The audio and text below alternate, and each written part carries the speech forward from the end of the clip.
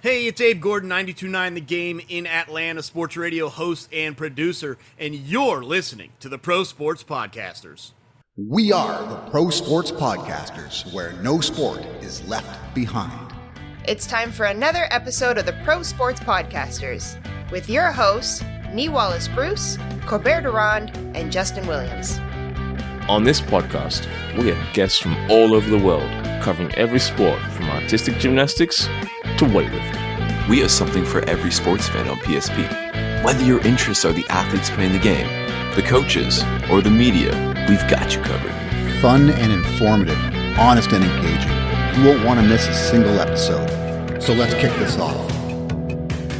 BetUS Sportsbook is your ultimate destination for online betting. With sports betting, live betting, racebook, online slots, and online casino. It's available across the US and Canada. Use the code PSP to receive a massive sign-up bonus. Hey, and welcome back to another episode of the Pro Sports Podcasters. I'm one half your host, Justin Williams. And today I have the man, the myth, the legend with me, the one that makes my voice sound good, and the one who doesn't have a degree in audio engineering. But you know what? He might as well should. He should have an honorary degree because this man doesn't stop. Also, furthermore, if you haven't yet, please go to our website, sign up for our monthly newsletter. This man tells you how to make money off of NBA So Rare, and I guess MLB So Rare, not so much, but basically just So Rare in general. Ladies and gentlemen, please welcome Mr. Colbert Durand. Kobe, how you doing? I'm good, buddy. I'm good. And talking about that degree, actually, MIT reached out to me. Oh, yeah? Yeah, through email. It was their Nigerian contact, and they'd give me a number to contact them. Oh, you should do that. Do you have to send some money down first, like put a deposit on the tuition? Just to get my actual diploma, it's going to cost, right? Yeah, of course. Exactly. Speaking of actual diplomas, friends, we have 10,000 followers on Instagram. We're so thankful for each and every one of you. And please start commenting on our Apple iTunes page. Like, it's weird to have a lot of downloads and then just like my mom commenting. That's kind of weird. Can we step that up, friends? I know we're like millennials. The worst part about that is the number of emails we get from people saying, hey, we've noticed no one really comments on your podcast. We can help you boost your comments. Like, I don't want to do that. I want real comments. Let's go. That's it. Then in fact, like, we show them our downloads. Like, we have thousands upon thousands, but it's like, listen, millennials, you're already on the keyboard. I need you to quit typing. But anyways, a guest who knows all about this. This guy actually ran a marathon. I was teasing him, didn't know if it was a half marathon. He said he ran a couple of those. So he's probably run like 3.5 marathons in his life. He's also a host and producer on 92.9 The Game in Atlanta. Ladies and gentlemen, please welcome Mr. Abe Gordon. Abe, how you doing? I'm doing pretty good, gentlemen, man. It's a pleasure being on. Thank you guys for having me. And yeah, I keep telling people I hate running, but somehow I found myself doing 26 miles every once in a while. So we did it once. We're probably never doing it again, but it was an experience. I won't say necessarily a good one, but certainly an experience at that. Listen, you did it. That's amazing. That's something I will never do, and you are a better man than I am, sir. Well, I appreciate that, man. Excited to chat with you guys today. Yes. Now, before we got started in the interview, we're having a bit of the warm-up, if you will, the fluffing part of it all. You had mentioned power slap. So this is not where I wanted to start this conversation, but now this is where I'm going to want to start this conversation. Sir, what are your thoughts, because you're a big MMA guy, which obviously we'll talk about that later, but what are your thoughts on power slap? Well, when you look through the realm of combat sports, and MMA is one, and you deal with wrestling or judo, any of the combat sports you want to get into, I understand the training aspects of it, and I just don't know how you could properly train for the actual event of power slap. Like, you can't possibly be standing there taking slaps like 4 out of 5 days of the week. Like I get you can work on your accuracy and your technique of performing the slap, but the idea that you just have to stand there and just take it and hope your neck holds up or you get knocked out, like, it's just a wild idea. Everyone who does it is they're out of their mind. None of those guys are normal. They're normal people who fight MMA or jiu-jitsu or whatever. None of the power slap people are normal. You can never convince me otherwise. But hey, like, it's hilarious. Like it's definitely, it's scary, but it's certifiably hilarious to watch a dude just stand there, get open hand palmed right to the face, and just the knees buckle. We've all seen great knockouts. I mean, there's some good knockouts in power slap. But what's even more scary than the guys that get knocked out is the guys who take the slap and then are like amped up about it. And then they're like, yeah, now it's my turn. And I mean, those guys scare me even more. Those are freaks of nature. We had a guest on actually kind of describing it. And he's like, I don't consider it a sport because there is no defense. Like you can't flinch. You can't look away. So he's like, it's not a sport. There's no defending. And I'm like, you know what? That's fair. I don't know what classifies as a sport, but this not sport is entertaining to watch when you've had a few brewskis and you're hanging out with some boys. Yeah, I mean, maybe you can work on your footwork or your stance. Is that like some way to take the hit a little bit better? I don't know, but I mean, I do think it's a sport. It's sporting. Let's put it that way. I guess it's sporting the way that, hunting is sporting and other sort of fringe events like that. But it's, if nothing else, it's fun to watch. I enjoy it when I can find time to stumble across a live event. That's, you know what? I don't watch them live. I watch them on YouTube. It's a great time. You inspired me. I'm probably going to go watch some after this, but that's besides the point. On to our actual questions, sir. Tell us about yourself. I mentioned that you're a host in Atlanta. How'd you get this gig? How do our fans become you? Yeah, so it really starts, obviously, pre-college, like just as a child. Like my love of sports was not the normal love of sports. It went beyond that. Look, I have a brother and a sister, and they enjoy watching the local teams, but it was different. They didn't learn about the players or decisions that managers are making or whatever. So it started young. Like I just watched games. I grew up watching games differently than a lot of people, and I'm not special in that manner. I think there's a lot of people, a lot of kids who love sports to a different degree than their siblings or maybe their parents even did. And I think recognizing that is part of it. And I also understood early on, I didn't know specifically what I wanted to do heading into college, but I knew it was going to be in sports. There's no doubt about that. So, in my senior year of high school and then throughout summers in college, I was interning at a radio station here in Atlanta, just kind of learning the business as best I could, having whatever connections I could, and then took a chance. Like I got out of college, I went to Indiana University, go Hoosiers. I got a sports communication degree with an emphasis in broadcast. And I'm not going to say that mattered a ton. I think you go to a number of different schools and get a number of different majors and probably end up where you are. You've heard the saying, it's not, what you know, it's who you know. It's part of that experience. I took a chance. I wasn't scared to move. I left Atlanta after college and I went to Tampa Bay to take a $8 an hour part-time job running the control board. And within a year, I was producing the morning show. I was doing live sports updates. Within, in the second year from there, I was hosting once a weeknight, doing a special specific type of show with only one topic. It wasn't quite free. It was just focusing on the college team they had there, the South Florida Bulls, and it was all about promoting their programs and stuff like that, part of the partnership they had with the radio station. But I was the one that hosted it. When that station shut down, I took another chance. I moved to Washington, D.C. Again, it was a part-time job with SiriusXM, working with their baseball channel. While I was there, I eventually helped launch their college sports channel.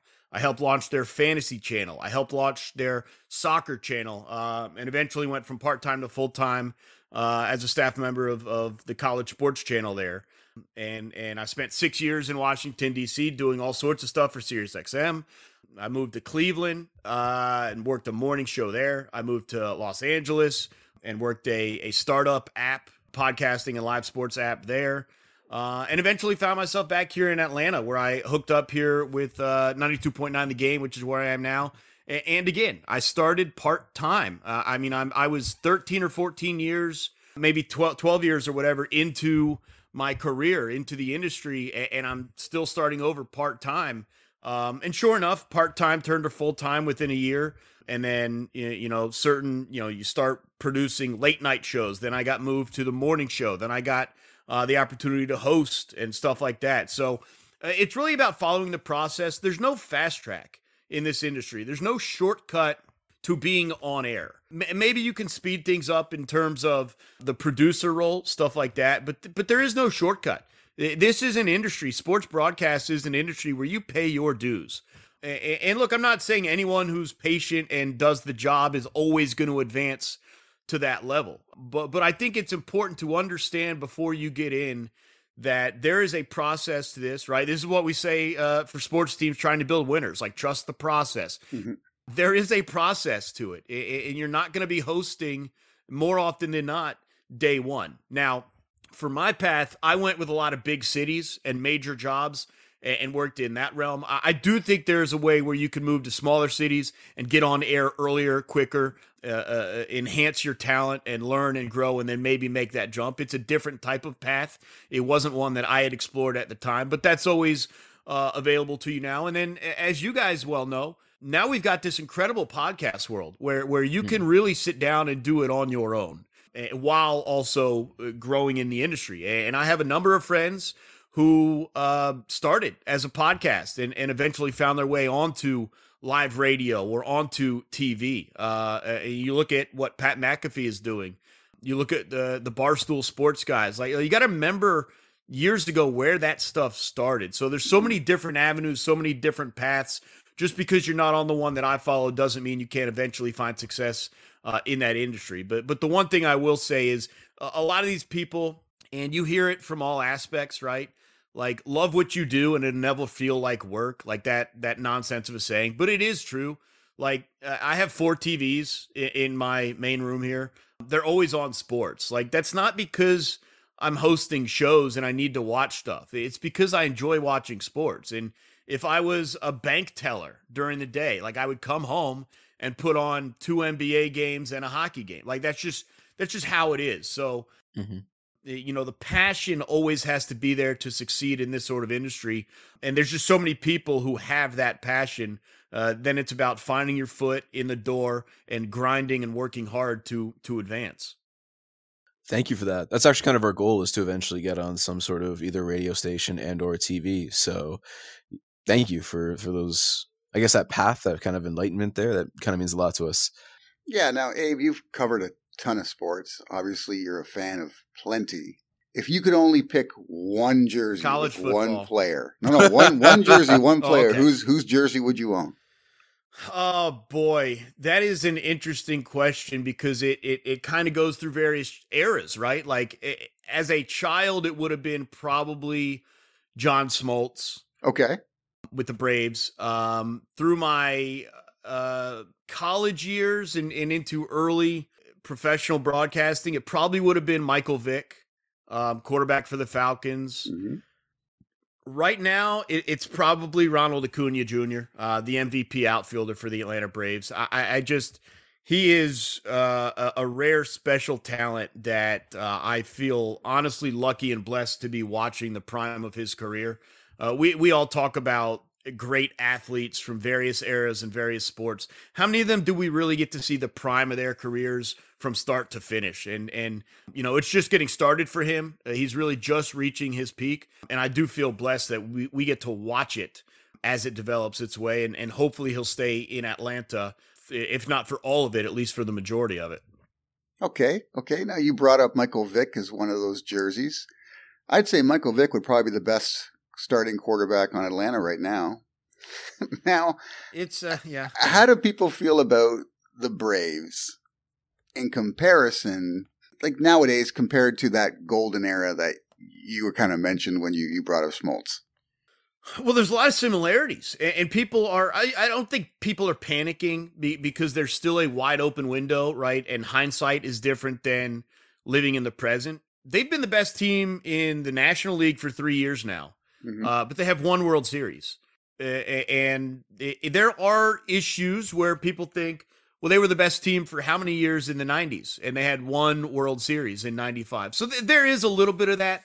But they're still building. They are still working. They're still improving. There's still a very young core that is going to be here for a number of years. So the window is still open. And you just hope you don't sit here in, let's say, 2029, right? And say, look, they won the NL East 7 of the last 9 years, but they only had the 1 World Series. So there is a little bit of caution and concern. There is a little bit of that. But honestly, people are living in the moment and enjoying what we're seeing. They won, 105 games in the regular season last year, and they've been bounced by the Phillies 2 years in a row. So they got to figure some things out. The one thing you don't want to do is be a regular season machine that folds in the postseason. So they're having to battle that a little bit. But the good thing on that aspect is they did at least get the World Series early, and so they have a little bit of leeway before fans really start to panic 3 or 4 or 5 years of not getting one when you feel like you have the best team. Any worry about the recent Dodgers signing? No, I mean, I think the Dodgers are an outstanding ball club. There's no doubt about that. And look, the Dodgers are good. I mean, if you look, I don't think there's shame if either team won, but you can't be knocked out by a team we know you're better than, like the Phillies. If you're the Dodgers, you can't be knocked out. And I don't remember how it played out, but like the Arizona Diamondbacks can't reach the World Series. Like there's too many good teams atop the National League for that to happen, and nothing against the D-backs. They had an outstanding year and put together some great pitchers to get them there. But look, the Braves and Dodgers are the two best teams in the National League. I'll still take Atlanta. I still trust Atlanta, but in the end, it's going to come down to pitching like it always does, and it let down both teams, as it were, this past season. Okay, let's talk a bit of Falcons before I pass you back to Justin. 7-10. I mean, is that acceptable or no? Well, we fired the coach, so obviously it's not acceptable. Like no, I mean, it was acceptable in year one, right? Like people thought this was a down team and whatever. It was acceptable last year. Remember, everyone told us we were going to win 3 or 4 games, and we rolled through to 7. Yep. This year, we are picked to win 9, 10, 11 games, win the NFC South, and it doesn't happen. So, no, it was unacceptable. There were decisions made along the way that certainly led you to the point where you were only able to get 7 wins. But look, ultimately, you fired your coach. I think that's the owner saying, we gave you some leeway the first 2 years. 7-10 may have been overachieving. This was significantly underachieving. We didn't take a step forward. In fact, despite it being, quote, the same record, it was a step backwards. And so, a very frustrating season. Very frustrating because there were signs early on it was going to look that way. You hoped that the team could grow, specifically the quarterback. It didn't happen, and that's where we are today, looking for a new head coach. No, I'm not a Falcons fan by any means, but I was kind of hoping to see a more exciting team out of them this particular season.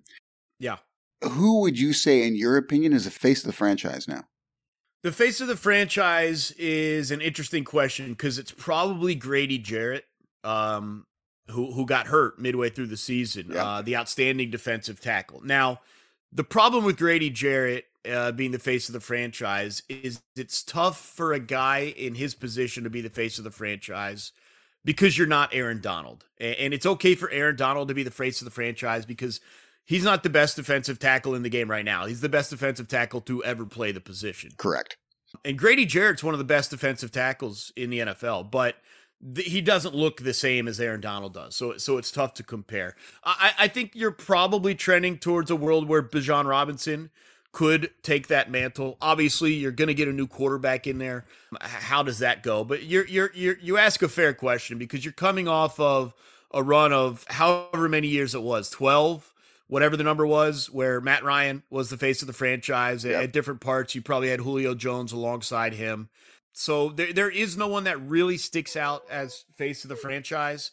Grady Jarrett's in that discussion, like I said, and the hope was, because we asked this question, after the draft, like how quickly until Bijan Robinson becomes face of the franchise. It didn't happen this year, not to the extent that we were hopeful that it would. I mean, Bijan Robinson was the odds-on favorite to win Rookie of the Year, and he's got absolutely no shot of unseating either C.J. Stroud or Puka Nacua. So it wasn't a bad season from him, but it wasn't like the breakout dynamic can't-miss star that we all hoped it would be. So while he's probably the guy that's in line to come up and be face of the franchise, along with whoever they decide to go with at quarterback, he's not there just yet. Would you like to see him become the face of the franchise? Would you like to see this be a run-first team? They need to get a quarterback. Any team would like the quarterback to be the face of the franchise. There's a reason the Texans are in the playoffs right now. It's because CJ Stroud in year one has become the face of the franchise. Yeah. And you could go through a number of the playoff teams. I mean, which of these teams don't have a quarterback at face of the franchise? Like certainly the Steelers, the face of their franchise is TJ Watt. Mm-hmm.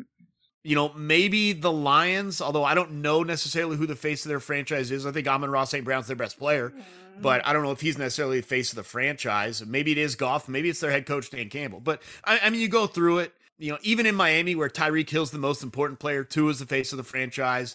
In Buffalo, you've got a rough go, up and down season for Josh Allen, but he's the face of the franchise. Yeah. So as much as I love Bijan Robinson, and it does need to be a run-first team because Tyler Allgeier's an outstanding young back as well. Oh, yeah. In terms of becoming the face of the franchise, especially if it's a rookie that we draft, that guy needs to be the face of the franchise. Okay, fair enough. Hey, so we're going to switch gears a little bit. How much MLS do you know?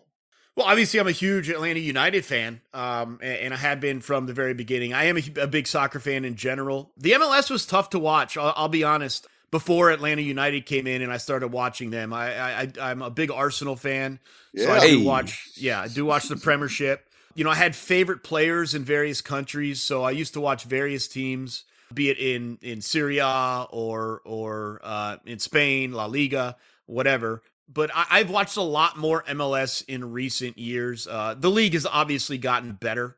There's no denying that. But it's still a weird position in terms of a league where the goal is still for our league, for the MLS, to eventually sell players to Europe. Yeah. It's still this kind of middleman business while also trying to win.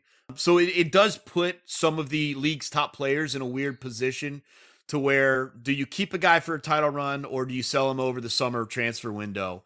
And we've had a little bit of that here. We've been very lucky in Atlanta that Miguel Almiron, who is now over there in Europe, in the Premiership, he was able to stay through the full season, a championship season early on, and they sold him right after the year. Obviously, Atlanta United has got Thiago Almada, an Argentinian international, who's among the best players in the MLS. I don't want to power rank anyone, but he is among that crowd, and there's a good likelihood that if he's not moved before the start of this season, he may be moved middle of the season, whether Atlanta United's in position to compete for a title or not. So it's unfortunate that that's the position the league is in, where yes, you're going and trying to win, but you're also a business operating, and when there's margins, when there's loan opportunities, when there's transfer opportunities, you have to take that. And so, but I enjoy the heck out of the MLS. It's a league that has improved incredibly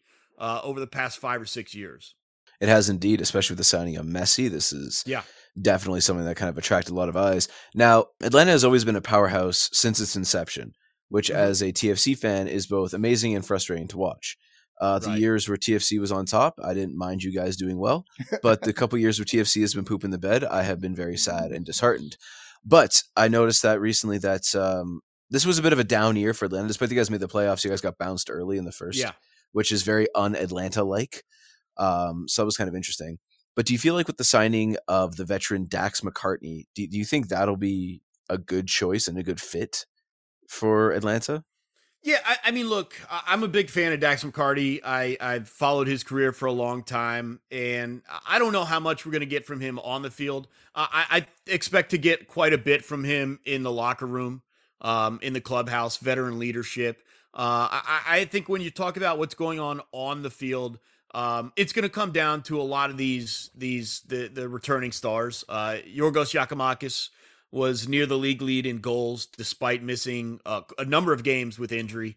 Obviously, we talked about Thiago Almada. He's one of the more dangerous players in the league. We lose Miles Robinson, which is going to hurt the back line, but they'll find ways to replace him. But I think McCartney is a good veteran who can lend quite a bit of experience to a relatively young team, while also he does still play at a high level. I don't know how much he'll play. I don't want to say he'd be penciled in as an everyday starter, but they'll find times to use him and bring him in. But probably helping this team grow as much as anything is going to be his value. I'm a big fan of his. I'm very happy to have seen the team brought him in for another year.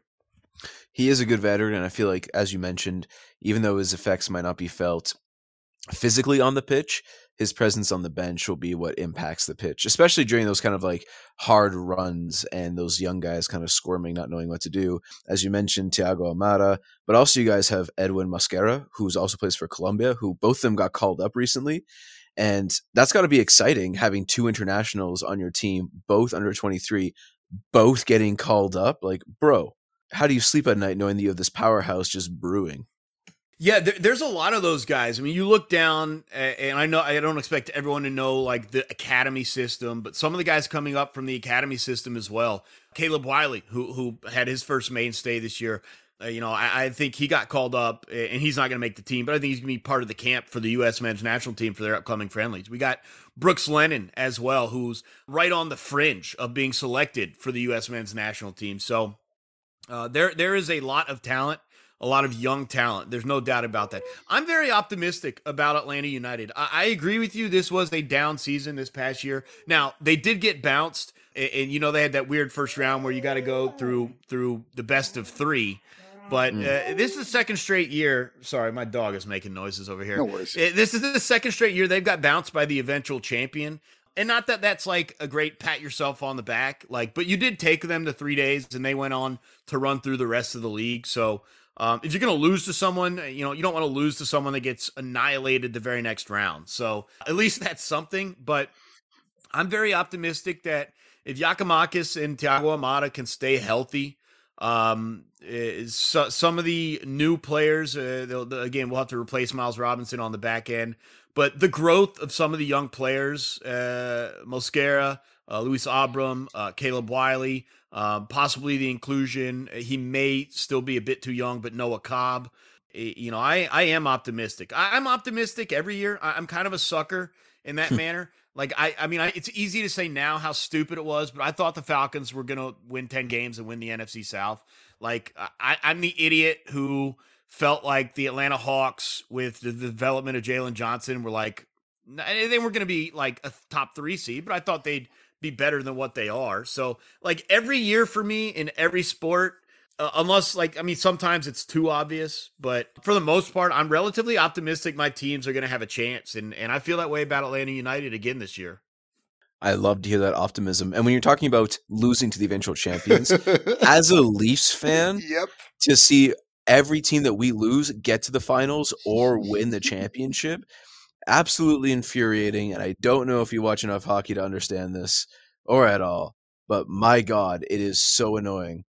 Further that, are y'all losing to like big rivals? Because like we lost. I mean, we're not losing to like our biggest rivals. It might be a little different. So let me run it back.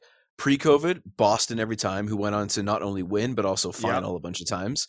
Then during the pandemic season, we lost. I'll get there. No, this is. Lightning before the pandemic, like right before.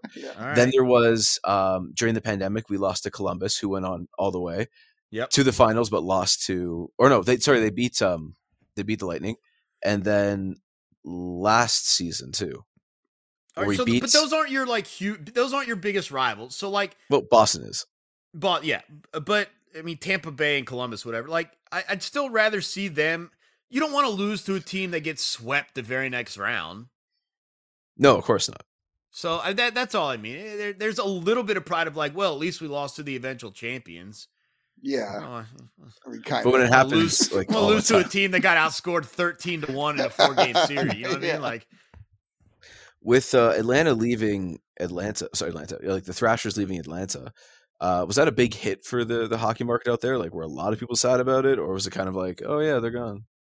It's interesting. There was a hockey fan base here. The hockey fans here were upset. But if you weren't a hockey fan, like they came and went in the night and you wouldn't have even known it. And I know there's talks about trying to get a team back here. For the third time. Yeah, well, maybe they'll lose. Whatever. But I think you are bumped up a little bit by the fact that Atlanta United has developed a fan base so quickly. Like there is a roadmap to be shown to the NHL league office that this can be done if done properly. If you make it a good atmosphere, if you make it the right location for there are key principles off the ice that would allow the team to succeed. And there are also key principles that would force the team to fail. And so it's always difficult with Atlanta being such a transplant city that soccer picked up and has got off the ground running. And I do think hockey could do the same, but they have to be very careful and very smart about it. I was a big hockey fan when it came. I think there's a huge population here in Atlanta that did not know a ton about soccer until the soccer team came. And then they had fun, they watched the games, and they learned. I do feel that hockey is a little more complicated in terms of learning all of the rules and the specifics, but it can be done. And I think if you can get people to watch, they will be interested, they will have fun, and they will pick the game up as quickly as they did soccer. So I do think a hockey team can succeed here, but you have to have a lot of smart decisions made towards the building of the franchise beyond just, are they good? Can we get players here? Et cetera, et cetera. You got to go about it the right way from the ground up. And I think that is something that, I know they're talking about it. There are plans being written up, et cetera, et cetera. I think that's something that needs to be considered by the league office before they were to potentially award another team here. I mean, clearly what worked with them is they got a lot of rappers involved and everybody in the trap community picked up soccer.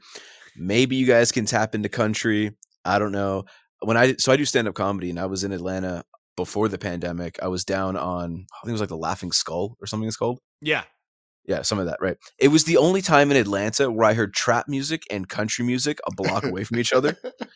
And I was so intrigued by this. And I was like, why is there no trap country mix happening? But that's besides the point. There's a little bit of that. A little bit. Yeah, you said the soccer community kind of grew fast. How much of your show covers the MLS there? Well, so on 92.9 The Game, we are the flagship station for Atlanta United. So we broadcast their games. So we do cover them a fair amount. But I also have to be honest. The coverage will die down if the team is not succeeding. And the storylines are different. It's not like the NFL. It's a little bit closer to the NBA, where there's enough games that you can't react in a big way to every game. That's for the NFL, right? Yeah. Every game is the season. It can't be like that for soccer. There are trends that you follow and stuff like that.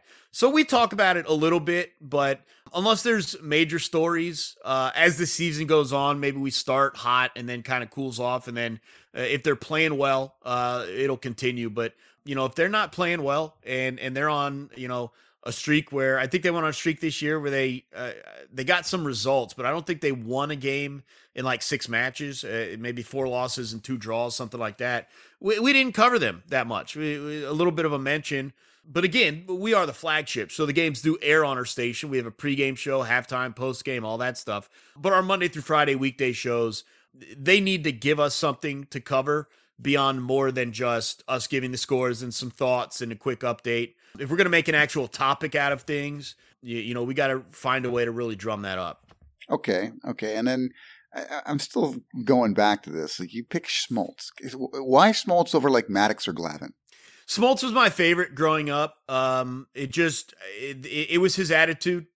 Now, I'm not going to say the other guys weren't bulldog pitchers. They were, but in their own ways. He was a bulldog pitcher just visibly and physically. He wanted the challenge, and I just connected with that more. Maddox was different. He was a bulldog, but he was a silent one. He was a mental bulldog. Mm-hmm. It was just different. But Smoltz was the guy who would get in your face, throw at you, and not in the way at some of the other guys, but he was there for a fight, man. Like in a clean baseball way, if you know what I mean. Like he was game every time he stepped onto the mound, and I think that's why he was probably a better postseason pitcher than Maddox and Glavin. It's just his approach was a little bit different than theirs. Would that make you a like Nolan Ryan / Dave Steve fan as well? Yeah, I mean, they were a little bit before my time. Certainly their primes were, as we talked about early on, like watching the prime of certain guys' career. Mm-hmm. But like, to me, and obviously he pitched for the rivals for a while when he was with the Nationals, but like Max Scherzer, his mentality. Okay. Look, he's got a good arm. There's no denying it. I don't know if he had the best arm in baseball, but what he may have lacked in some of that stuff, he made up for mentally with his I'm ready for a battle approach. Like, I mean, the guy, what did he, like, break his nose or something trying to bunt before the game, and he went out there and pitched? Like, nothing phases him, and I can respect that. Smoltz was the same way. Nolan Ryan was like that. There's a lot of guys who have that. Again, it's a cheap baseball term, the bulldog mentality, but I that is like something I appreciate. And how do you feel about the changes they made to the rules in baseball this year? I think I know what the stats are. I think a lot of it's overblown. I think the rules that people think were going to have an impact didn't have as much, and then others maybe more so. Like, I don't think the pitch clock made that big of a difference. I don't think larger bases made that big of a difference. What made the big difference was how often a pitcher can disconnect from the rubber and throw over. I think we saw a lot of times where they had used their two times to throw over, and now the runner's going. I think that had a much bigger impact than the bases or the pitch clock. And so it was more interesting than anything else in terms of what mattered and what didn't matter. Obviously, Ronald Acuna Jr. was out there running every chance he got. And if you stepped off twice, he's going. Like, he's gonna run on you. So it was interesting to see that have the bigger impact. Look, the pitch clock definitely sped up games, but I didn't seem to notice it a ton. There were a couple of times where I'm like, the pitcher feels rushed, it feels forced, and I didn't appreciate that. Because I do think that has an impact on the pitcher. But on the game overall, I think how many times they could throw over had the biggest impact of any of the rules. The shift certainly as well, but you don't really notice that. It just, guys get hits more, but you don't really notice it a ton. Do you think we'll see more changes before next season? Well, they made the change for the pitch clock. They made a couple more adjustments. I think when there's a runner on, they shortened it from what it was, like 2 seconds or something like that. Other than that, I don't think we'll see much. I know they're doing a bunch of stuff in the minor leagues. I'd be interested in how close we are to the robo-ump, if we're being honest, because I'm just tired of home plate umpires butchering game after game. Pitchers know where the strike zone is. Hitters know where the strike zone is, called the strike zone.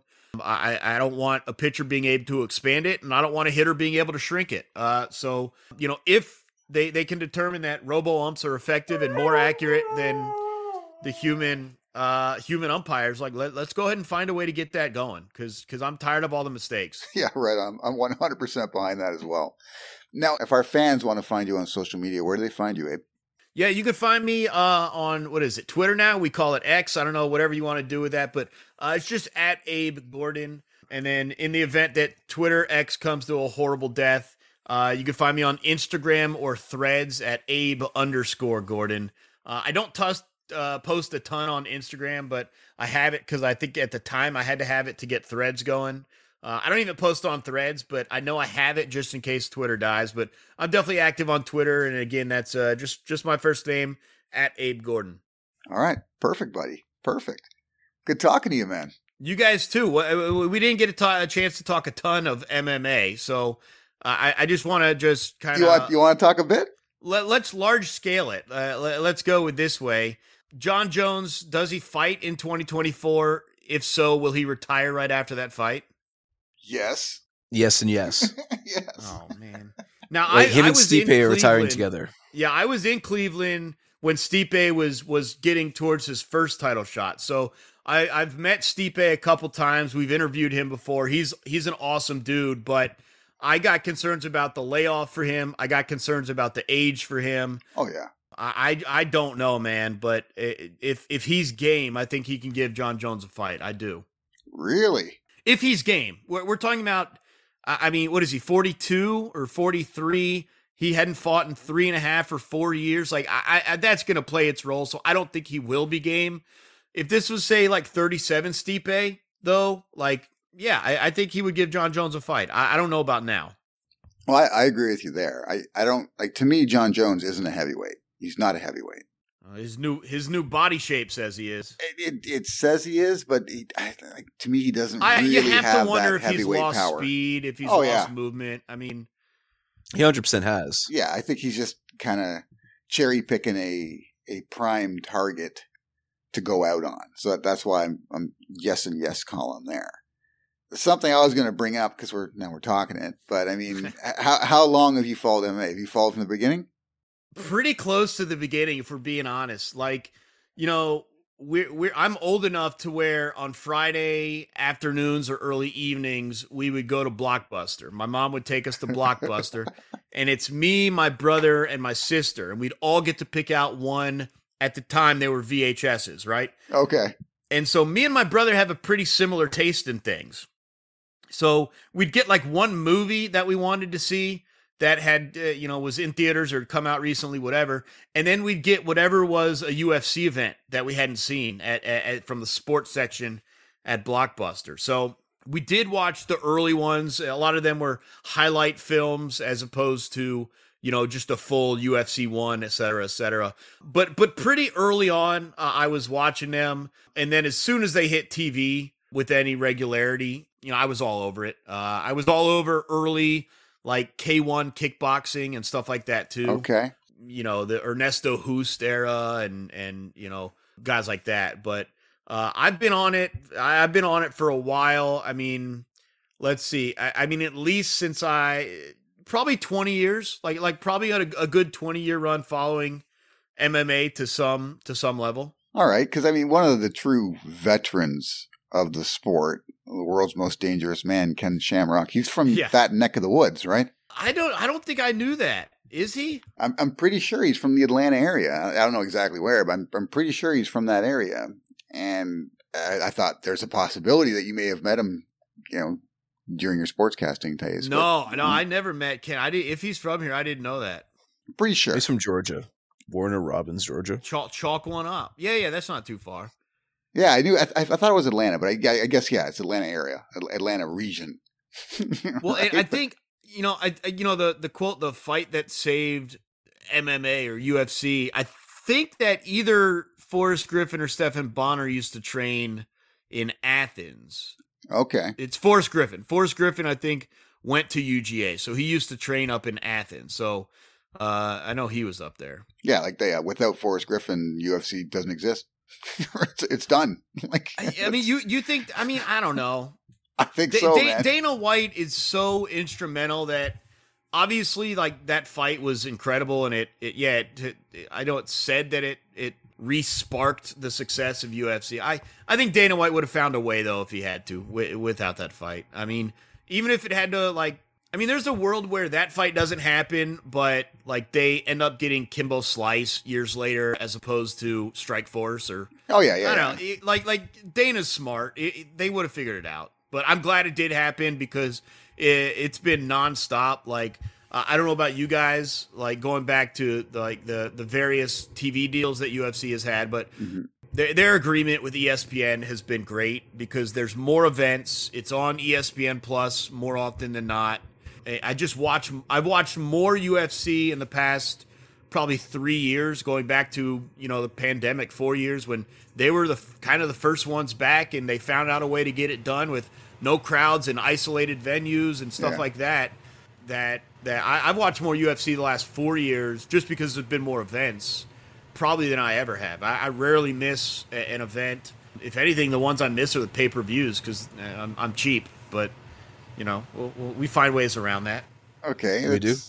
Let's give you put you on the spot here. Fighter that is not a champion now that will be a champion before the end of 2024. Boy, if you didn't put a timeline on it, I really do love Bo Nickel. I don't think he's going to be a champion that quickly though. That's too quick of a timeline. I'll say Bilal Muhammad. I think he gets a shot, and I think he's good enough to get it done. There are too many guys that I would like to answer this with that I just don't know if they're getting title fights this year. Because you're dealing with guys that have to be within 2 fights of a shot, maybe even 1 fight. So I'll say Bilal Muhammad. Yeah, it's a good point you make. It's actually a more difficult question now than it used to be because I find champions don't fight as much as they used to. 2 fights a year. I mean, if some do 1. If you randomly catch them in like January, July, December, maybe you catch 3 of them. But 2 fights a year, maybe 1. I mean, if they come out unscathed or Yeah, that all plays its role too. But I do think Bo Nickel will be a champion. I don't think it'll be this year, though. Okay. Justin, you got one? Rachmanov. Yeah, I'm with you there, too. I think Shavkat's going to be a champion this year. Oh, 100%. Yeah, I think a lot of belts are changing hands this year. I'm not convinced that Sean Strickland holds on to his for very long. Obviously, if John Jones fights and wins, he'll retire like you guys suggested and relinquish, so that will change hands again. Yeah. I mean, there's a couple belts in the women's game that might change. I don't know if Grasso is going to hold on to that or Blanchfield or I mean, who knows? There's a lot of belts I think are going to be different in January 25 than they are January 24. Right on. All right, buddy. Thanks for coming on. It was a pleasure to have you. Thank you guys for having me. Really do appreciate it. Enjoyed my time with y'all. Thanks for tuning into the podcast. For even more of your favorite sports content, be sure to visit the website www.prosportspodcasters.com. On our website, you will find our sports blog, full podcast library, access to our YouTube channel, and deals from our affiliate partners. You can also sign up to become a PSP Insider and get exclusive access to our insider tips, sponsor giveaways, and insider newsletter. So don't miss out on the full Pro Sports Podcasters experience, where no sport is left behind.